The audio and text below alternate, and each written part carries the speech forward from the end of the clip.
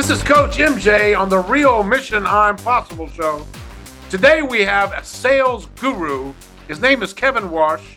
He's written several books. He has ignited sales organizations across the world, including organizations in the Middle East, Europe, and Africa. And to say the least, he knows exactly what he's talking about. He's a key trainer and spokesperson for Voss Consultants, who he also is a partner of. And one of the books he's written is called Tales of a Wise Man, amongst others. I'd like to welcome Kevin Walsh to the show. Kevin, thank you very much for coming on. Coach, thank you very much for inviting me. An absolute pleasure to be here.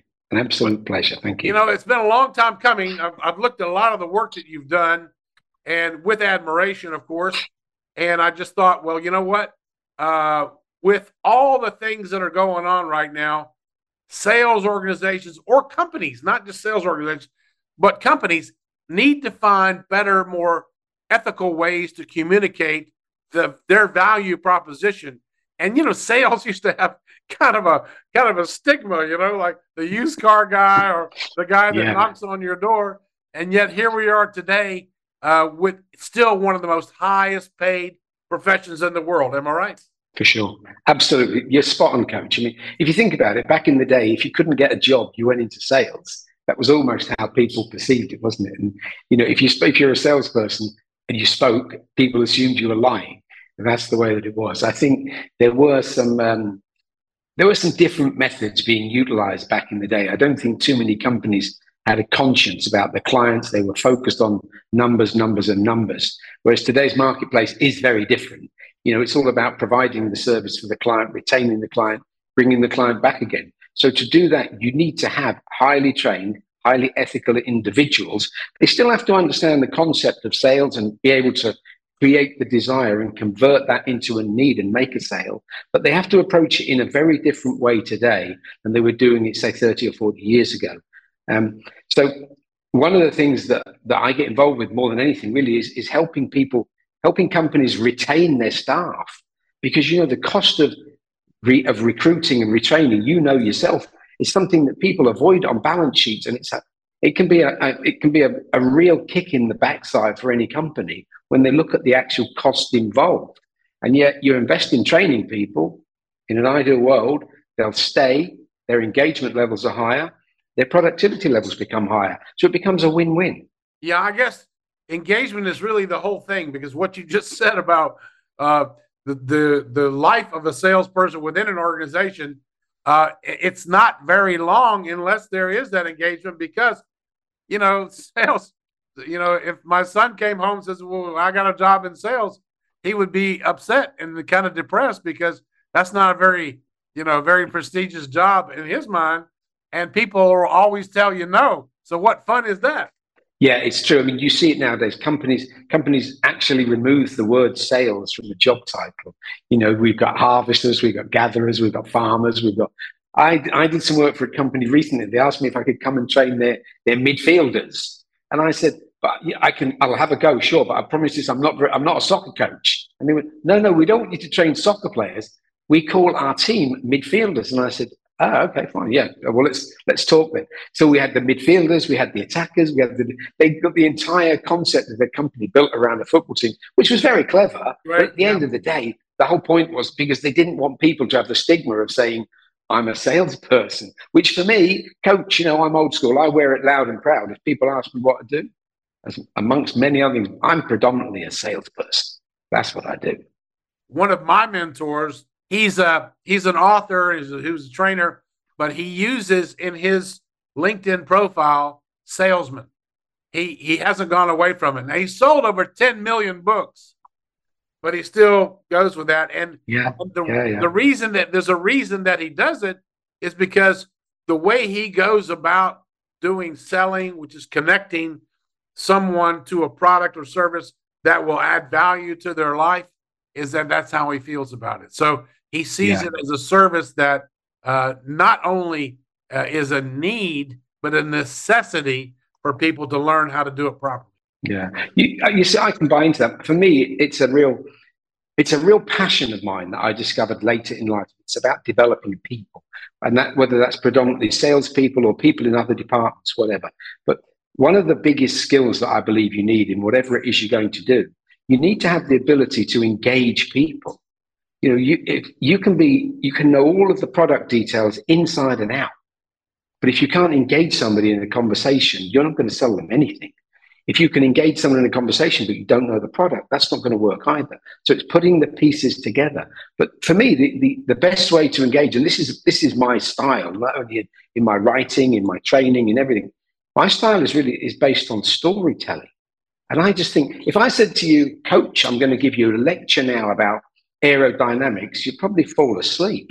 If I say to you, Coach, I want to share a story with you about me flying a plane, you might want to listen to the story. The point of each will be the same. The message will be the same, but it's just in the way that you set it up and the way that you lead into it. So it's about being able to engage people and let them think, yeah, I want to listen to this guy. I want to listen to this woman. What have they got to say? You're 100% right. Some of the masters who, by the way, the gentleman I was talking about before, my mentor, is Ben Gay III, just legendary. And he worked with Zig Ziglar. They were in the same company. Yep. He ended up being Zig's boss. Okay. And the story is that his mentor had some pretty big fame too, because his mentor had written a book that had only been outsold by the Bible, and the wow. the knowledge that he had and has is just incredible. And that the reason I'm saying this is because when it comes down to it, I learned as a young man one of the tenets from Dale Carnegie, and Dale Carnegie taught all of us that if we show interest in another person, if we listen to another person, if we learn another person's name, if we think and talk in terms of their interest, well, just with those alone, coupled with a smile, is going to get us a lot further in the communication matrix, isn't it?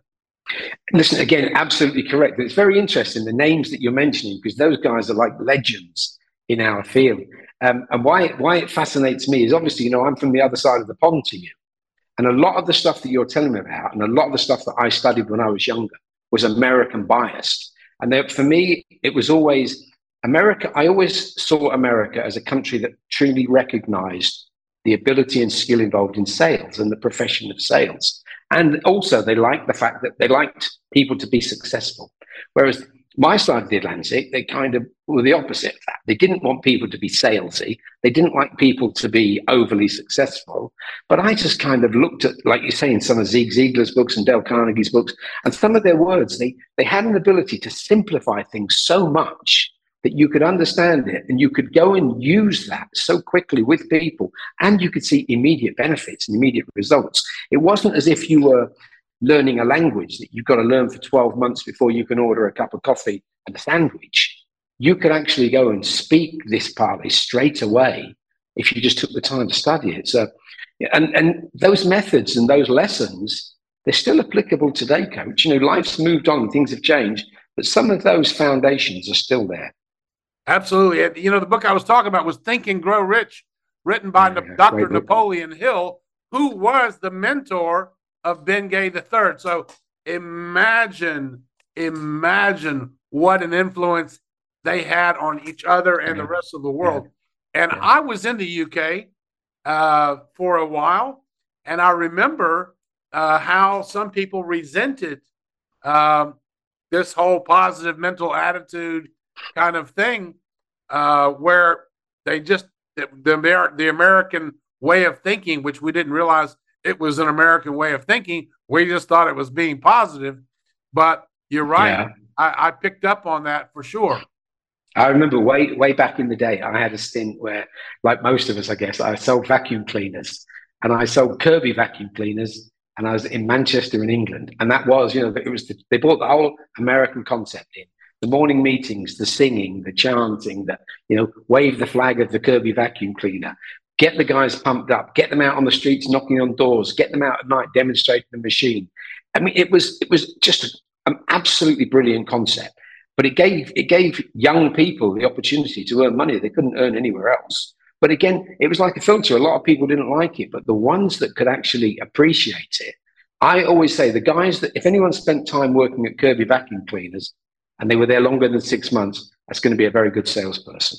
Yes, I would think so. Again, because of the dropout rate, which is predicated or caused by rejection.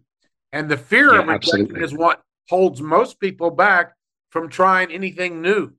And that's probably something that you train about in your organization. It's a big part of it, Coach. Nobody, when people go into sales positions, one of the first things they have to realize is what is a realistic expectation of this job. If you give me 10 clients, how many sales can I expect to make? If they expect to make 10 sales, they're going to be very depressed very quickly. If they make one sale and that's not satisfactory, they've got to improve, but they've got to be realistic with it. So if the target is to convert 45%, okay, that's fine. So what I've got to do is work to get to the 45%. So yeah, I will train people to overcome the fear of rejection. And the only way you're going to get rejected is by asking somebody to do something. So, there's that wonderful book, Feel the Fear and Do It Anyway. So if I'm nervous, that if I ask you, you'll say no. All I've got to learn to do is ask you. And then just maybe if I've done it properly, you might say yes to me. And that will be the basis of it. And that's the basis of the training with people that are new to the industry, for sure. All throughout the world, there are people who go through their entire lives and wanted to do something, but never had the courage to ask. They never had the courage to ask for help, ask a question, ask someone different out for a dance, whatever it was, and they're living with a bag of regrets. So I think trainers, top trainers like yourselves, are helping organizations personally develop their own people, assets within the group to help them strengthen their own abilities and go further along with the process so that they can learn how to communicate the wares of that company in a valuable way with integrity. Yeah, for sure. I also believe that without wishing to blow my own trumpet, one of the advantages that I have when I go into companies is, I've got several decades of experience in different avenues of life. I've been successful, I've met disaster, I've been rich, I've been poor, I've achieved lots of different things, and I've messed things up. And there's that wonderful, you don't learn from success, you learn from the failures. So in most of these situations, I can go in and I can very quickly relate. And I do a lot of work in multicultural societies. So I can relate to what's happening in their life and the different cultures. You've lived in lots of different places. The value of that. So it's being able to actually, I haven't just done a 6-week course on how to be a coach. That's the thing. I've been doing this for decades. So what I'm talking is, whether it's right, whether it's wrong, it's predominantly based on real life experience. So I can show people how to avoid the pain. And if they listen and they're prepared to learn and apply it, how to enjoy the game. Yep. Because at the end of the day, when it comes to business, nothing happens until somebody buys something. And nobody's going to buy anything until somebody intentionally develops a strategy to sell that customer. Yeah, I love it. I mean, I still hear it today. Oh yeah, this is a product that sells itself. I haven't met it yet. I would love to meet it. I'd love to be the guy that invents the product that sells itself. Everything has to be sold. Some people take more effort. Some products take more effort to be sold, obviously, depending on the nature of the product and usually based on the value of the product. We know as human beings, we have a naturally built-in period of thinking about something, whether we're spending $5 or $5 million. The job of the salespeople is to condense that time into a time that's realistic and we can do the business ideally today. But there are no products that sell themselves, and there are no born salespeople. These are all myths. They're myths that I enjoy. They're balloons to be burst, as far as I'm concerned. Yes, I remember this. I used to like to tell our teams, the most important sale you'll make today is the one you make in the mirror before you leave for the office. Yeah, I still use that a lot. I tell people a lot of the things that I try to coach is based on 3 words: listen, learn, and apply.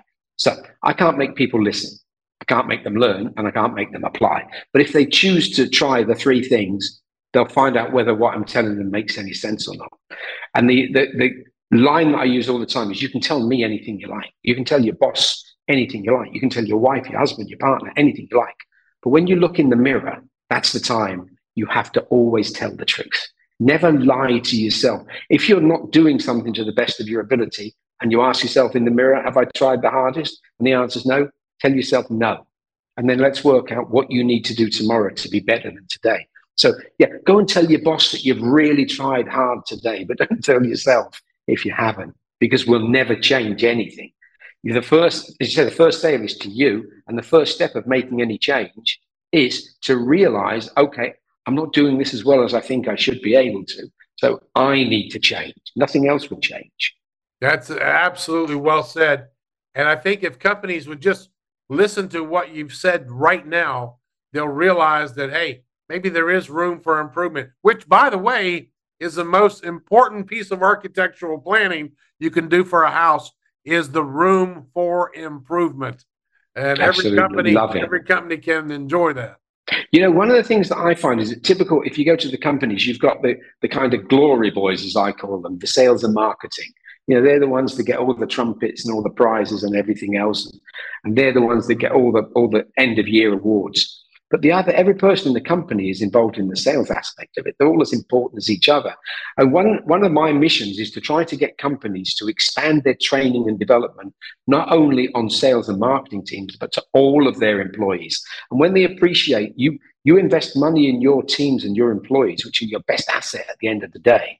And those guys and girls become more engaged. Their engagement with clients is better, their productivity, everything around your organization improves, and you don't really know the reason why.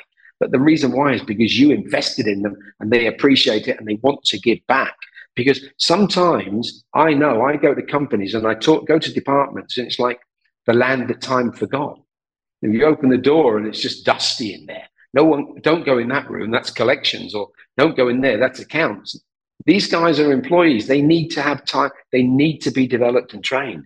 So it's getting companies to move away. Sales and marketing, incredibly important, but there's more to life than just sales and marketing. It sure is. And at the end of the day, if everybody has buy-in into a curriculum that is helping them grow through a learning and development program that is holistic for the organization, then what you end up with is ambassadors in every department. And everybody is in sales because everybody is in customer service. And when they understand that customers are king at the end of the day, and everybody's carrying that banner, then you have a winning culture. Absolutely. And I believe once you build that, there's nothing as powerful as a team that collectively understand what the company are trying to achieve. And equally, there are so many companies out there today where the teams don't know what the company are trying to achieve, or how close or how far are we to achieving it. So if you make them aware and give them a feeling of responsibility and bring in that togetherness, then that's where you see people can explode, teams can explode. And sometimes I love it. I like sports analogies. You see a sports team that's failing, they change the manager. The manager comes in with the same players, the same pitch, the same ball, the same everything. The manager brings a different mentality. The team start to perform. The team go on and become unbeatable. It's just about mentality. So for me, it's all about, I think our mind is our biggest asset, and I think our mind is our biggest enemy. We just have to learn to control it and turn it to use it the way that it will go to our advantage. And if companies were to look at the bigger picture of that, Coach, I just think sometimes they stop themselves from getting to where they want to get to. Well, if you want your organization to be Champions League or Premier League or World Cup, get in touch with our guest today. His name is Kevin Walsh. He's the author of Tales of a Wise Man and so many others. Kevin, thank you so much for your words of wisdom. I think we could probably go on for days, but for now, our producers are shining the lights on and saying, wrap it up. But I wrap it up with a great guest today. Thank you so much for everything that you shared with us. Thank you for inviting me, Coach. Absolute pleasure to be on here with you. Thank you very much. We'll be dropping all your contact links into the episode. And then when it comes out on Spotify, Apple, for those people who don't cannot see the visuals, we'll be dropping those into the show notes there as well, how to get in touch. Could you just say the name of your website before you go? Yeah, it's www.vosconsultants.com. That's VOS, Vos Consultants. Very well. Thank you so much, Kevin. God bless. Thanks, Coach. As Zig Ziglar used to say, see you at the top. I'll see you at the top. Yeah, enjoy the view.